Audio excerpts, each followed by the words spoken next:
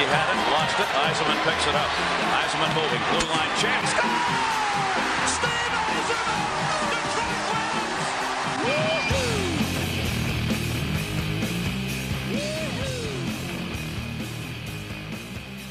Ladies and gentlemen, this is Puck Pass, and these are your hosts, the hockey know-it-alls, KJ and Zach Mack. What is up, everybody? Welcome back to another episode of Puck Pass. As always, I'm KJ, joined by Zach Mack. How are you doing today, bud? I'm doing well. Good morning. This is the first time I think I've ever got to say good morning to you as we recorded. Yeah, that was, you could have phrased that a little better. But yeah, this was our first morning podcast. Work got a little crazy last night. As we record this, it's Saturday morning, the morning of Game 3, so it actually kind of works out. We're in a good spot. We hold me accountable to watch this weekend hockey game. Yeah, I know it's got to be tough for you, but at least there's only one this weekend. You didn't have to watch like the Friday night and Sunday night weekend games. Thank God. We have a ton to talk about today. With games 1 and 2 of the Stanley Cup Final. We've got all sorts of stuff from outside the playoffs. We've got a what to watch in 90 seconds. All the stuff you know and love. Let's jump right into games 1 and 2. You were enjoying your holiday weekend, so you didn't watch a ton of game 1, which is understandable. You didn't miss a lot unless you're a Boston fan, because that was tough to watch for Blues fans. That you blow a 2-0 lead to the team that everyone thinks is already the better team, so that you'd think their confidence would be shot. Just knowing that, there really wasn't any storylines carrying over from game 1 to 2, other than the Torrey Krug hit, which I mentioned in my Short Players article. If you haven't seen that yet, go check that out. Going into game 2, just knowing what you knew about game 1, did you think the Blues had a chance to walk out of Boston with a win?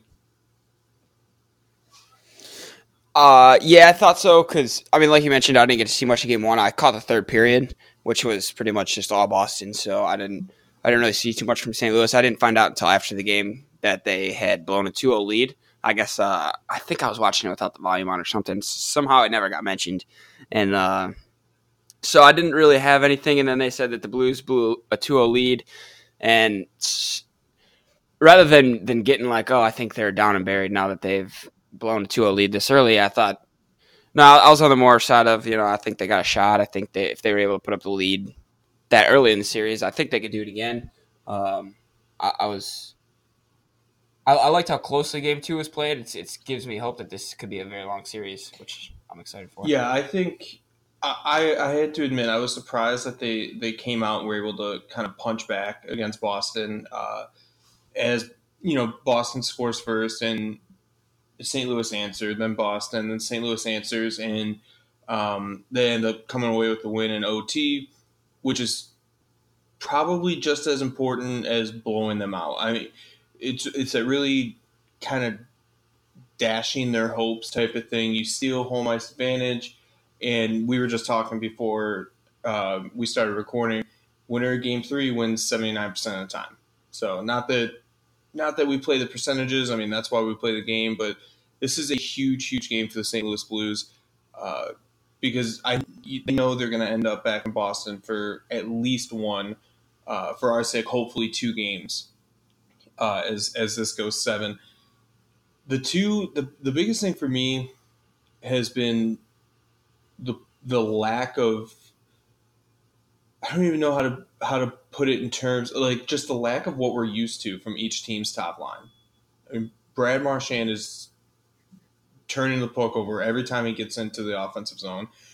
Patrice Bergeron is playing like Patrick Berglund. And on the Blues side, there's really just no consistency. Tarasenko's been pretty good, but Shen and Schwartz leave a lot to be wanted in the offensive zone. Who's going to pick it up first? Who is it? Is it the Blues at home tonight? Their top line kind of gets it going, or the Bruins continue their really hot road power play and get that top line going using their special teams? I think easy answer is Boston. I think I would tend to lean on them kicking it into gear more than I would trust St. Louis at this point. But it's interesting you say that, and you mentioned before we were recording about how O'Reilly is not on the top line and how you can spin some strategy that way, but it's also hard when you get to this point if you see lines struggling, especially the top line. Can you make those line switches in the middle of a Stanley Cup Final series, or if you can, who do you see doing it first out of these coaches if they need to? That is tough. I have to lean Berube just because Cassidy has a top line called the perfection line, and I think that'd be hard to get away from. In St. Louis's case, they have close to two top lines, so I don't think they're as worried about guys feeling like they got demoted, or if you're on line 1 or 2, you're a top line player, at least in St. Louis. And in a lot of places that's true, but there's only 2 teams that matter right now. Yeah. And of those 2, St. Louis is really in any level, whether it's their top 12 forwards, their 6 defense, or anywhere but Tuukka. I find it hard to believe they'll make, anywhere on the ice for Boston, they're not going to make any changes. I kind of feel like Boston's set. Other than injury, like with Grzelcyk out, which we'll talk about later, I don't see really anything but maybe Cassidy trying to light a fire under some of those forwards. But I think what we're seeing with Boston is what we're going to get, because they know their top line is more likely to just kind of find a rhythm. They don't really need anything to happen for them to get hot.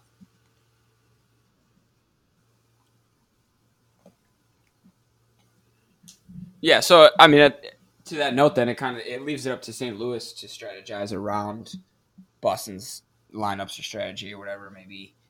And I think you're right. It's probably up to if they need to make the change, St. Louis would make it first. But but I think you're right. I think what we see is what we get for Boston, and I think that leaves it up to St. Louis to have to work around that and to game plan. Because I mean, like you mentioned earlier, we're not big on percentages, but Game 3 is going to be a big game. Yeah, it's going to be a huge game, and when we talk about what you see is what you get with Boston, obviously that's not a bad thing, because they've been so good. They were arguably the second best team, but it's the Stanley Cup Finals, so, and I'll never coach in the Stanley Cup Finals, so it's easy for me to say, but I don't think everything should be set in stone all the time, especially for a team that's been there. If that makes it like Boston just has that experience, and they should know that just the slightest adjustment can really change a series. And if St. Louis is first to make that adjustment, and I think they're getting Vince Dunn back, and Rob Thomas should be playing again, and there's so many more things that St. Louis can do to change the tide in their favor. Boston can really just kind of focus up more. And I feel like it's oversimplifying what Boston does, but there's really 1 or 2 changes that we've seen all postseason from them. So I just don't see Cassidy risking anything to get them going. And as far as Boston's concerned, if Gunnarsson's going to be scoring overtime goals, you're obviously limiting their St. Louis's best players. So you're not in a terrible spot because you lost Game 1 to Carl Gunnarsson. Yeah, so that's a good point. It's pretty much then like it's hard to shuffle up their lineup and make it better than it is now. Exactly. Yeah. Exactly. So 2 pretty controversial hits have come from this series, and even if you watched a minute of Game 1, you've seen the Torrey Krug hit. We'll go one at a time. We'll get to Sundqvist. You watched the Torrey Krug hit. What was your first reaction? My first reaction was I did not think it was that bad, to be honest with you. And then I saw some clips on Twitter, and it was people because I saw it in real time, and I just thought it was a good hit, and I didn't really think twice about it.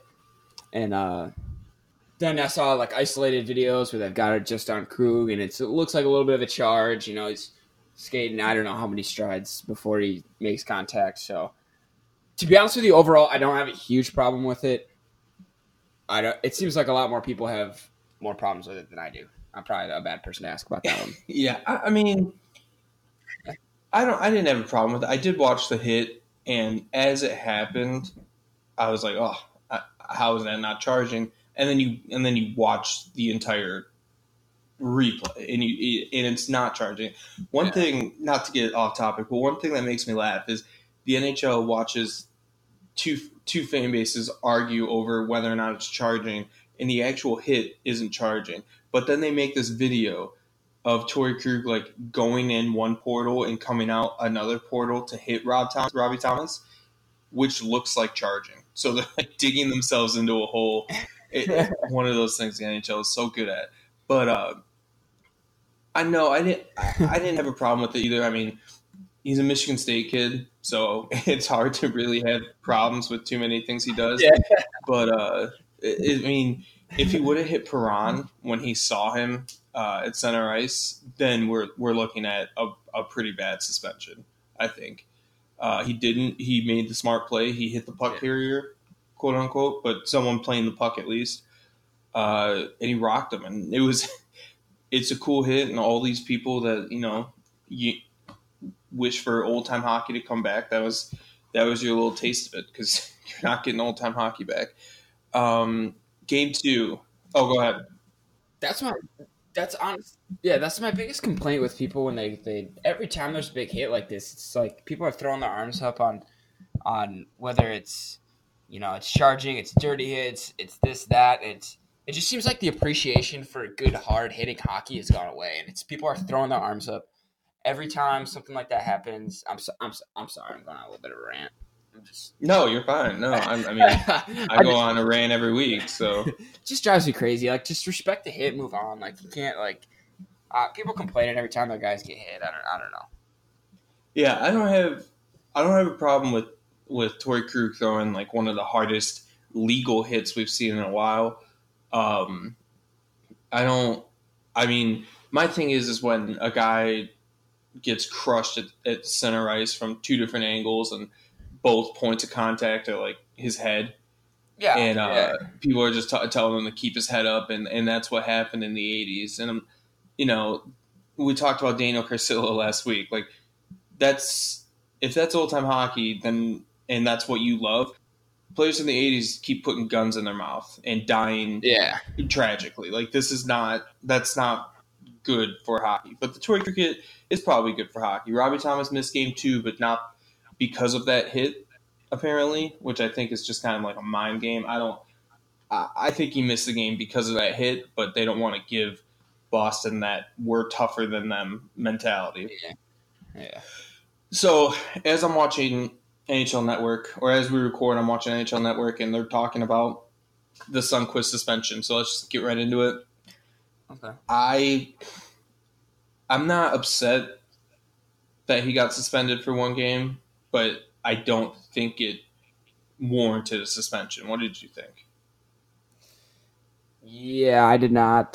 This one's tough because if Grizzly goes into the board not parallel with the ground, I guess. I mean, he almost, like, if you look at it, he almost goes parallel with the ground. He does, sideways. Yeah, and if he doesn't do that, you see that play a billion times every period in hockey. So it's tough because he's in a vulnerable position, and obviously I don't want to just open the green light for everyone to be able to do that whenever they want if someone goes into the boards in a bad position. But at the same time, it's kind of on Grizzly to go into the boards properly, and so I don't know. I agree. I tend to agree with you. I don't think it warranted a suspension, but I can also see where the NHL was probably like, hey, we're going to suspend you for like multiple games, and he pleaded his case down to one game. I could see that being, I don't know. I don't think it warranted a suspension, but I see where the NHL's coming from. Yeah, I think with these two teams, they just want to prevent any further incidents like this. And Oscar Sundqvist is not if Ryan O'Reilly hits Matt Grzelcyk, there's no suspension because they'd feel like they were taking out way too important of a player. Yeah. I will say, I watched it like 25 times right after it happened. If Sundqvist doesn't hit Grzelcyk might tear his ACL. Like the way he was coming down, it was going to be way worse for him than like a mild concussion or whatever he has. Yeah, I thought there was going to be some sort of injury as well. I didn't. That's funny that you say that. Yeah, it's just I don't know. I appreciate the bit of consistency we're getting here because this again goes back to the Torrey Krug hit. People see this and say if that's a suspension, so should Torrey Krug's, which is an all-time bad take. Yeah. And saying that Torrey Krug not getting a penalty makes this not a suspension is also a bad take. But Sundqvist, like I said, if his last name is Tarasenko, he doesn't have anything to worry about. But this is not going to affect the series that much because both teams lost a player on that hit. So things could be worse, I guess, for both sides. The other, let me throw this out here because this is following Game 2, and this is one of my, I can't believe I'm seeing this yet again, feelings when St. Louis wins that game. They, overtime, Gunnarsson goal, which was awesome, by the way, that he called that at the urinal. Yeah, Love it. That's awesome. The first thing I see is, oh, well, that was Boston's worst game, and they barely lost. Is that the worst take in sports right now? Like that type of take? Yeah, that's an absolute awful take. I thought that was a great game by both teams. Yeah, I saw it after, and we'll get into it's a hockey podcast, I know, but we're going to get into the Raptors Warriors a little bit. And after the Raptors won Game 1, I saw it from Warriors fans too. So I'm not picking on Boston again. I've done enough of that. But when your team loses a game, and your knee-jerk reaction is we played terrible and barely lost, so clearly we're still the better team. That's not how any of this works. Like you lost. Yeah. That's the long and the short of it. Yeah, I don't know. I don't know if people are like I can never get behind that ideology as a fan. I don't know if they're just trying to make themselves feel better or they're trying to. It's like a boost of confidence going into the rest of the series, but to just stand back and to honestly if you can't honestly believe it was your team's worst game. Like there's no way you can convince me it was the worst game your team played in the playoffs. And if you're just throwing it out there and make yourself feel better, then I get it. I'm not gonna like it, but I get it. I don't really see where that comes from, but I just don't know where these takes fly from. It is one of the worst takes, if not the worst. And not to mention they were at home. So if that's like 80% of your if your team only played at 80% of what they're capable of, your home crowd makes up for 20% of that, unless they want to admit that they don't have the type of home ice advantage that they like. You can't have it both ways. You played a really good game and lost in a crushing fashion, or playing at TD Garden doesn't really mean shit to the Bruins. Which I would love the latter because that'd be some sort of admittance that we never thought we'd get. But I mean, we are where we are, and this is going to be a great game. I bet they split in St. Louis, so we'd probably look at 2-2 going into Game 5. Yeah, I think so too. As I totally forget the rundown. Well, we're talking in the Stanley Cup Finals. There's a lot of teams who, how should I say, will never come close. And Edmonton is one of those teams. Yeah. And they hired Dave Tippett, who has been close to the Stanley Cup Finals in his past. For those that don't know, Tippett is a former coach of the Arizona and former Phoenix Coyotes, as well as the Dallas Stars. So he's far from what he's used to, and it's been a couple years since he's been the head guy. He's been in the conference finals twice. He's been to the playoffs eight times, and he's missed it 7. So he's kind of right in the middle there. Hey, Edmonton would love that. Yeah, if Edmonton could make the playoffs 8 out of 15 years, I think they'd give him the key to the city. Shit, they might give him the key to Canada. Yeah. What do you think about this hire? Does it matter? No, I love this hire, to be honest with you. Okay. I think it's. I like the poetry of things. I think I've mentioned that before, but Ken Holland he's in a new spot and he's trying to build it up and he's trying to prove himself that he can do this under the salary cap and whatnot. And he goes out and he gets this guy who's been to the conference finals like more than once, multiple times, and he pulls him from. I think he was at a role in Seattle, wasn't he?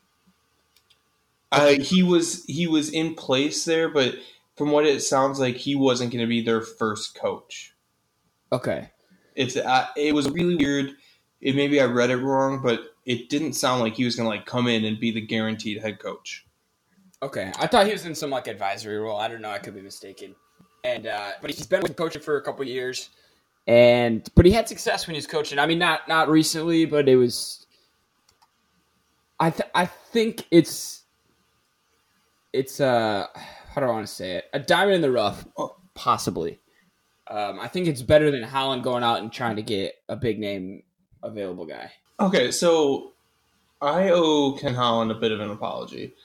He has done more than I expected in his first few weeks on this job, including getting some of the 80s Oilers players out of the franchise right now and out of important roles. And the fact that he hired a coach that didn't play for the Oilers in the 80s is huge. It's a big step forward for Edmonton. I don't really think this makes them a playoff team because they still have that Lucic contract, and how they get around that before the lockout, I don't know. But Dave Tippett, he seems like he's got it. I don't know if he's a Stanley Cup winning coach or, I mean, I know he's not a Stanley Cup winning coach, but I don't know if he could get a team to that point.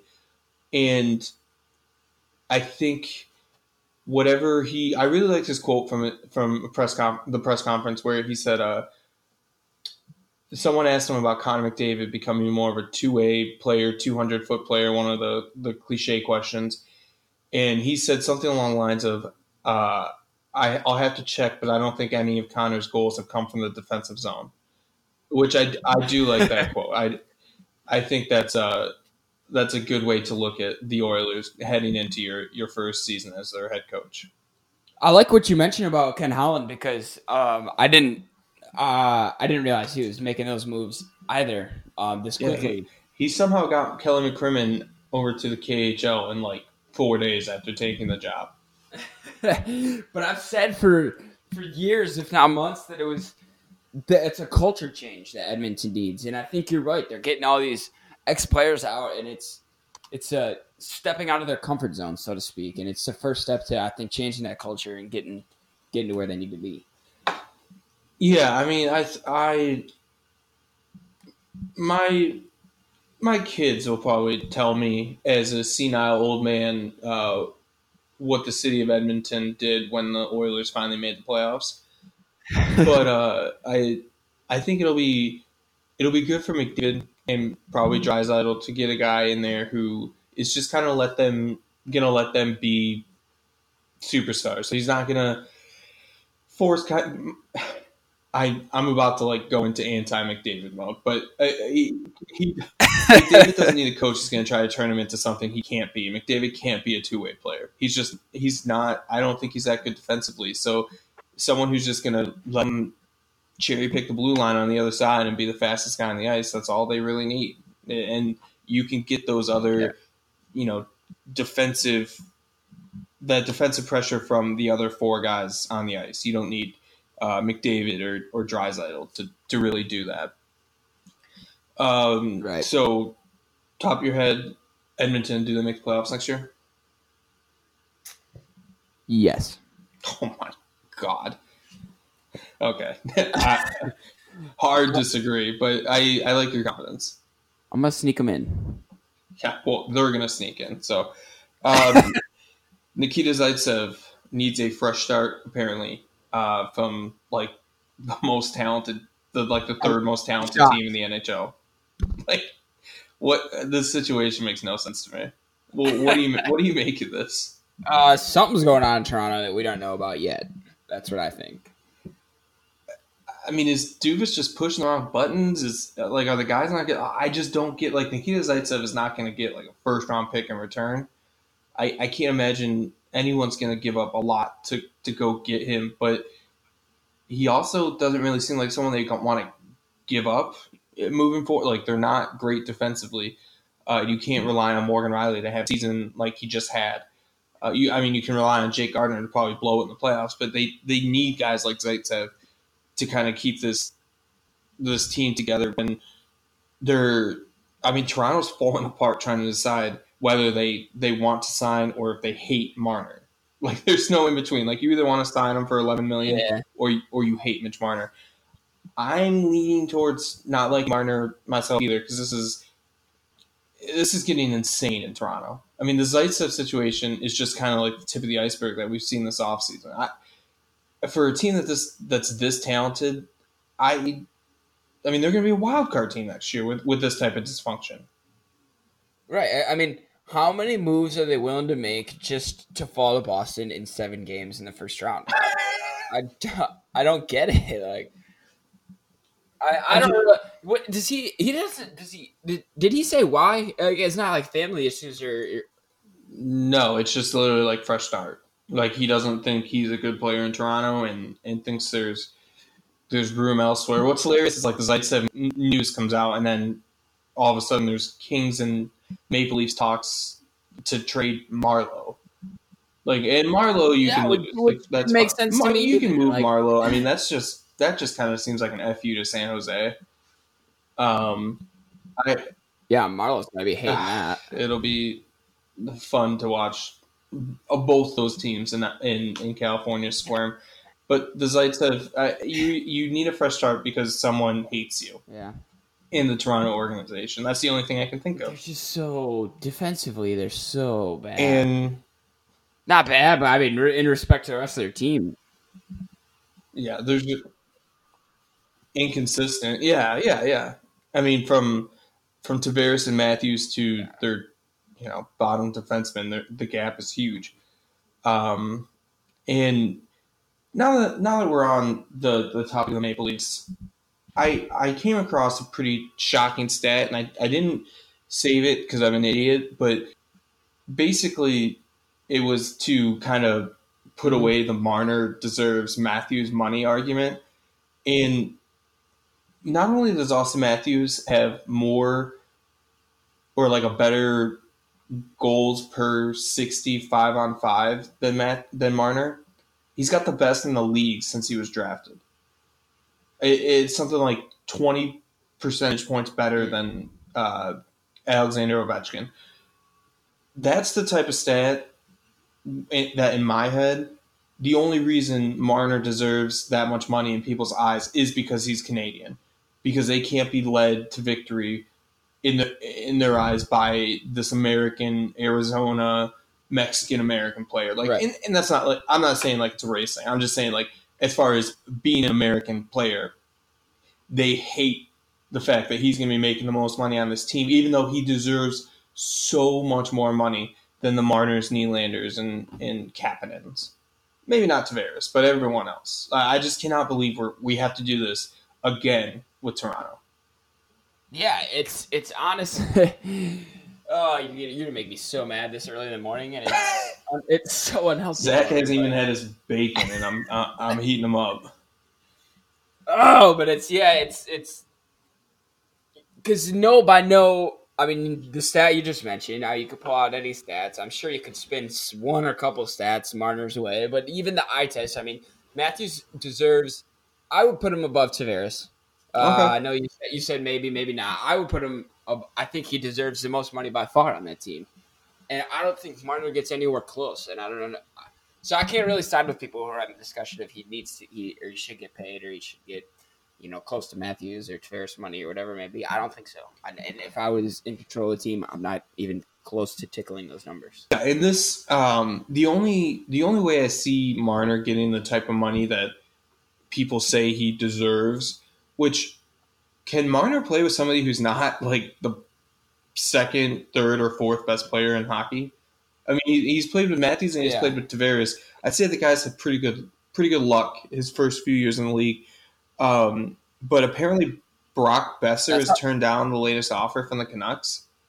So I don't think there's trade value in that, but I think Marner maybe signs a bridge deal to get him to the point where Vancouver will pay him a ton of money, something like to stay in Canada and kind of maybe an FU to the Leafs. But that's just, he wants so much more money than most teams are willing to give him. I feel like, I don't know. I need to do some research, and I feel like there's an investigative report on the Toronto Maple Leafs that is just waiting to be done. Well, you know what? I think it's waiting to be done by us.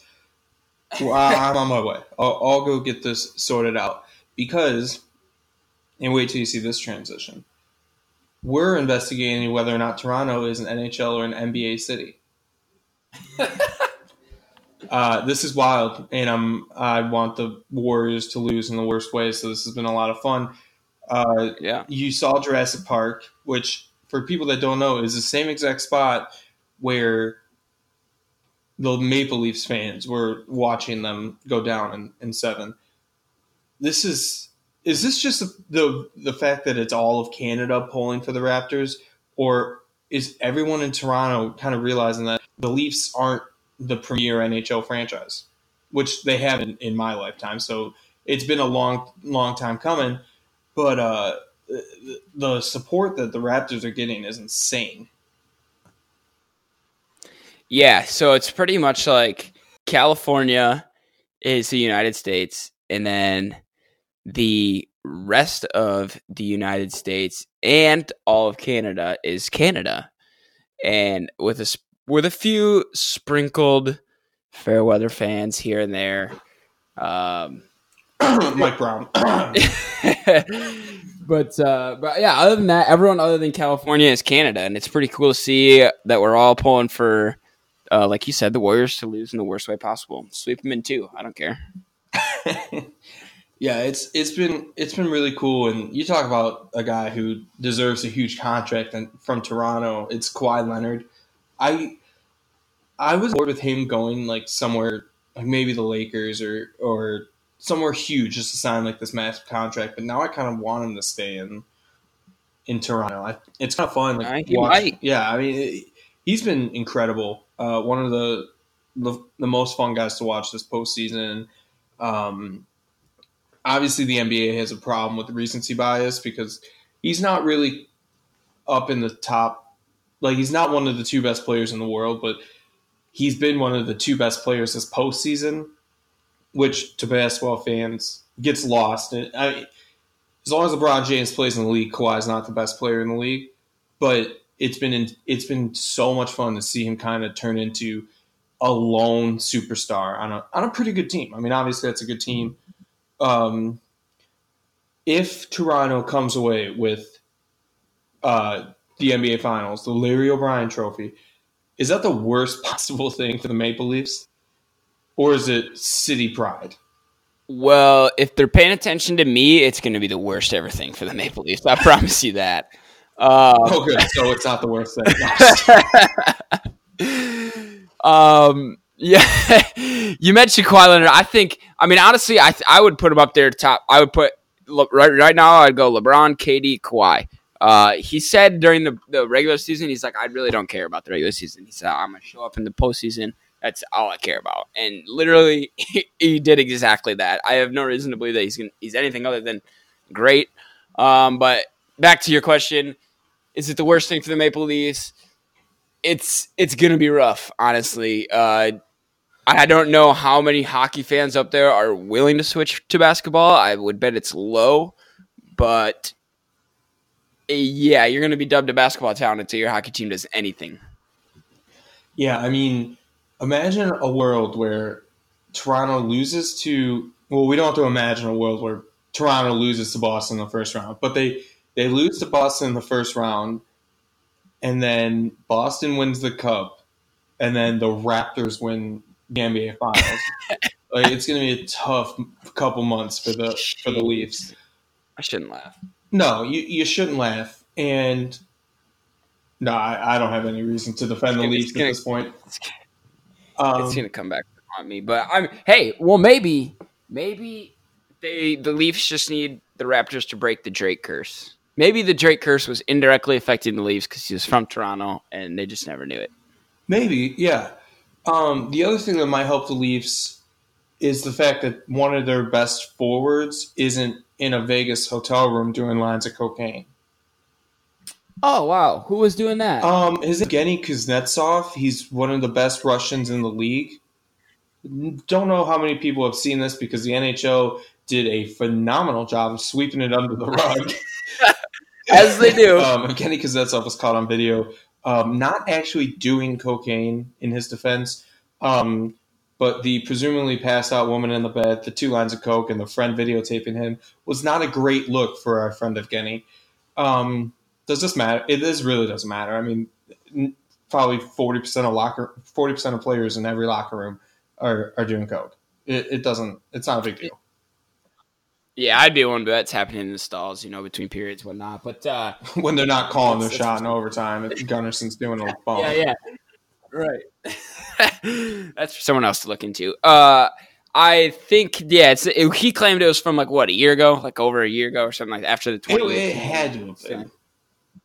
Yeah, so that's what he claimed. He said it was ibuprofen or something like that. I don't know. He said he's never done illegal drugs in his life, which, dude, I mean, Barack Obama was smoking weed when he was 20. Like, no one's going to crucify you for drugs, but and don't let your friend videotape you. Yeah, and then you're right. The NHL was just like, yep, okay, we believed his story. Well, I mean, the problem is, if they're going to suspend Kuznetsov, they'd suspend 60%. I mean, there's so many guys that would get in trouble for this, and it's well known. In fact, even growing up, it was something that my dad would joke about. If anybody on the news got caught busted for any amount, I should say, of quote unquote controlled substance, it came from an NHL locker room. That's how it was back then, especially when we were really, really young. And now it's probably less of an issue because the NHL just kind of, they know, and they're not going to yell at anyone unless they're physically doing a 14-inch line. And they have salts now. Yeah. Whatever it is. Yeah. But still not a great look for Kuznetsov. No matter whether he gets suspended or not. I mean, whoever. Right. First of all, condolences to the family of whoever recorded that video because Alex Ovechkin has probably already murdered them. If it wasn't Ovi to begin with, maybe he wanted to be the only Russian. You know how they get. Yeah, but it was just it came out and I laughed because I knew nothing would come of it, but it provided some good entertainment. The best thing, honestly, that happened for Kuznetsov was the fact that it was right before the start of the finals. Right, yeah. Yeah, you're right. So it led right into a much bigger storyline than a guy not in the playoffs doing whatever he was doing. I'm gonna accuse him of doing it, but we didn't actually see it. So I guess we'll just believe he didn't. Yeah, right. Whatever it was, for his sake, I hope it was good. That sour Skittles sugar really got to him. Pixie sticks. Yeah. Oh God. You got 90 seconds. I do actually. Wow. All right. We were just talking about Drake. Drake. He is loud and obnoxious and in places he probably doesn't belong and touching people he probably shouldn't on an NBA sideline. But that's all we've been talking about, and it's brought more and more attention to all these games. And the NHL doesn't really have people that do this other than Drake at a few Maple Leafs games. And last postseason, we got the Tennessee Titans players shotgunning beers through a catfish. And that's what we need more of. We need more of a Drake-type presence at all NHL games because Vince Vaughn in the 20th row of a Blackhawks game at the United Center isn't helping the game at all. Margot Robbie, as gorgeous as she is, doesn't need to be sitting up against the glass for people to watch Rangers games. Nobody is watching a Rangers game more because of that or wants to be in the arena more because of that. So as much as NHL fans think they're all mighty talking about how that would never happen in the NHL, that's obvious. And things like that wouldn't happen in the NHL because the NHL is so far removed from fun as far as engagement with fans and getting them involved in certain things as the game's going, other than, I don't know, like a kiss cam, which couldn't be further from important right now. The NHL has a problem marketing its players, and the NBA is so good at marketing players that it's marketing players' interactions with a fan. And that's insane as an NHL fan to think about that there is a fan that, yes, he's a millionaire times hundreds, I'm sure, but there are fans out there, there's super fans all over the place that if NHL teams would reach out to and really find the story, the motivation to make them kind of a centerpiece of a franchise, whether it's in Detroit or Nashville or Dallas or Vancouver, Toronto, obviously, like the Panthers, the Lightning, there are people in every city that would benefit from the NHL wanting to make superfans a bigger part of the day-to-day. And that's what the NBA has done with Drake. Yes, they had to tell him to tone it down. If the NHL had to tell fans to tone it down, they'd be in a way better position than they are right now. We're in an era where people are actively leaving their maybe leaving is not the right word, but walking away from watching a hockey because there's so much more engagement in the NBA, which breaks my heart to say because obviously I'm an NHL fan through and through, and I'm not going to watch any of these finals games over top an NHL game, but you can be damn sure Sunday night I'm turning on this finals game. The NHL has been – Zach, I'm going to break up my 90 seconds real quick. Do you know what was on NBC during Game 2 of the NHL Finals, Stanley Cup Finals? No, I don't. American Ninja Warrior. So the NHL Stanley Cup Finals had to move to the NBC Sports Network because they are so bad at marketing themselves and making people want to watch that more people would rather watch a bunch of retired athletes and former vets compete in obstacle course than play the fastest, hardest hitting game in American and North American sports. That is insane to me. And the NHL needs to do better, or in 10 years, we're not even going to have an opportunity to have an NHL podcast. That's my piece. Oh, wow. Okay. You seriously are going to get me worked up in the morning. You're right. I will give the NHL, it's a little tougher to do it in the NHL. In the NBA, one guy can make or break a game, so you can highlight Kawhi Leonard and know for a fact he's gonna, whether he plays well, he's gonna affect the game, and if he plays poorly, he's gonna affect the game. It's not really the case. Sidney Crosby could go out there and put up no goals, no assists, no points, +/-0, and the Penguins could still win. Yeah, but Henrik Lundqvist is one of the best looking guys in the world, and if he plays poorly, they lose no matter what. But go on. Okay, go on. That's fair. But to your super fan point, you're very, very right. I don't know. Do you know who Tony X is? Only because the NHL was happy that a black guy was watching, yes. Okay, so his team is in the finals for the first time since 1970, whatever it was, when your parents were doing drugs. Why is he not at every game on the St. Louis dime trying to pump up the crowd? They've got a pseudo semi-fan, at least to this point. I love the guy. I follow him on Twitter. He probably doesn't listen to this, but whatever. I mean, he's a funny guy. He knows his hockey. He needs to be at every game. You need, I don't like giving credit to Boston when I don't have to, but I mean, they're the best at it. They've had guys there, like you said, chugging beers. We have Bill Belichick waving a flag. It didn't work. They lost. That's another point. But why don't we take it a step further? We have people walking out on the carpet to sing the national anthem. Bring somebody out there who's going to hype up the crowd, if this is what we're trying to do.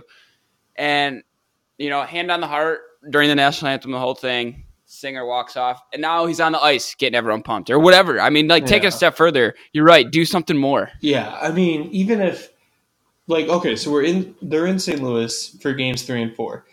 And for people who don't watch baseball, the St. Louis Cardinals catcher, Yadier Molina, is like a national treasure in St. Louis. And he's very, very talented. And he's injured at the moment. He should be doing what you just said. He should be there hyping up that St. Louis crowd. For what it's worth, what you spoke to, Tony X has 77,000 followers on Twitter, and he did not have those before he found hockey. For anyone who doesn't know, Tony X, and maybe I'm wrong, but he's the guy who discovered hockey one day and was like live tweeting what was happening. And St. Louis brought him to a game. Game 7. Yeah. Okay. He's got 77,000 followers on Twitter, which he might have had 77 before this all started. And I mean, you're right. I mean, he's the super fan that comes to mind in a lot of cases, and it's pathetic. And I don't like to drag down the NHL, but I know when they can do better, and this is when they can do better. Yeah. And I was talking really fast. That was weird. I hope that all came through, but that's something I am actually, making fun of Boston is fun, and I believe in the cause and every time I rant about stuff, but that's something I am really, really passionate about because could be the difference between whether or not we're watching the NHL in 20 years. So, yeah, could be. Anything we missed? No, I think we got everything down. What are you watching this weekend? Well, I'm watching the game tonight, obviously, Game 3. I'll be watching NBA tomorrow. And honestly, I think it's going to be a more laid-back weekend for me and the lady. I spend a lot of time away from home. Everybody that follows me on Twitter knows that. So I'm back in Rofo, and I'm just ready to relax and spend time with the puppers and Stephanie and just kind of enjoy the weekend. What about you, brother? Same thing television-wise. We got the game tonight. Like we've pretty much iterated all episode. It's going to be a big game. Got a lot of things to watch for in that one. So I got to have my spectacles on for that one. We've got I'll be watching the NBA tomorrow as well. I'm trying to see if Kawhi can take that 2-0 lead. It would make me very happy. I'll also I'll be golfing down in Mississippi a little bit later today, so I'm hopefully watching my balls not go in the water. Wait a minute. It's almost noon Eastern time, and you're golfing in Mississippi later today? Yeah, so it's only 10:40 a.m. here. We've got a 12:30 tee time.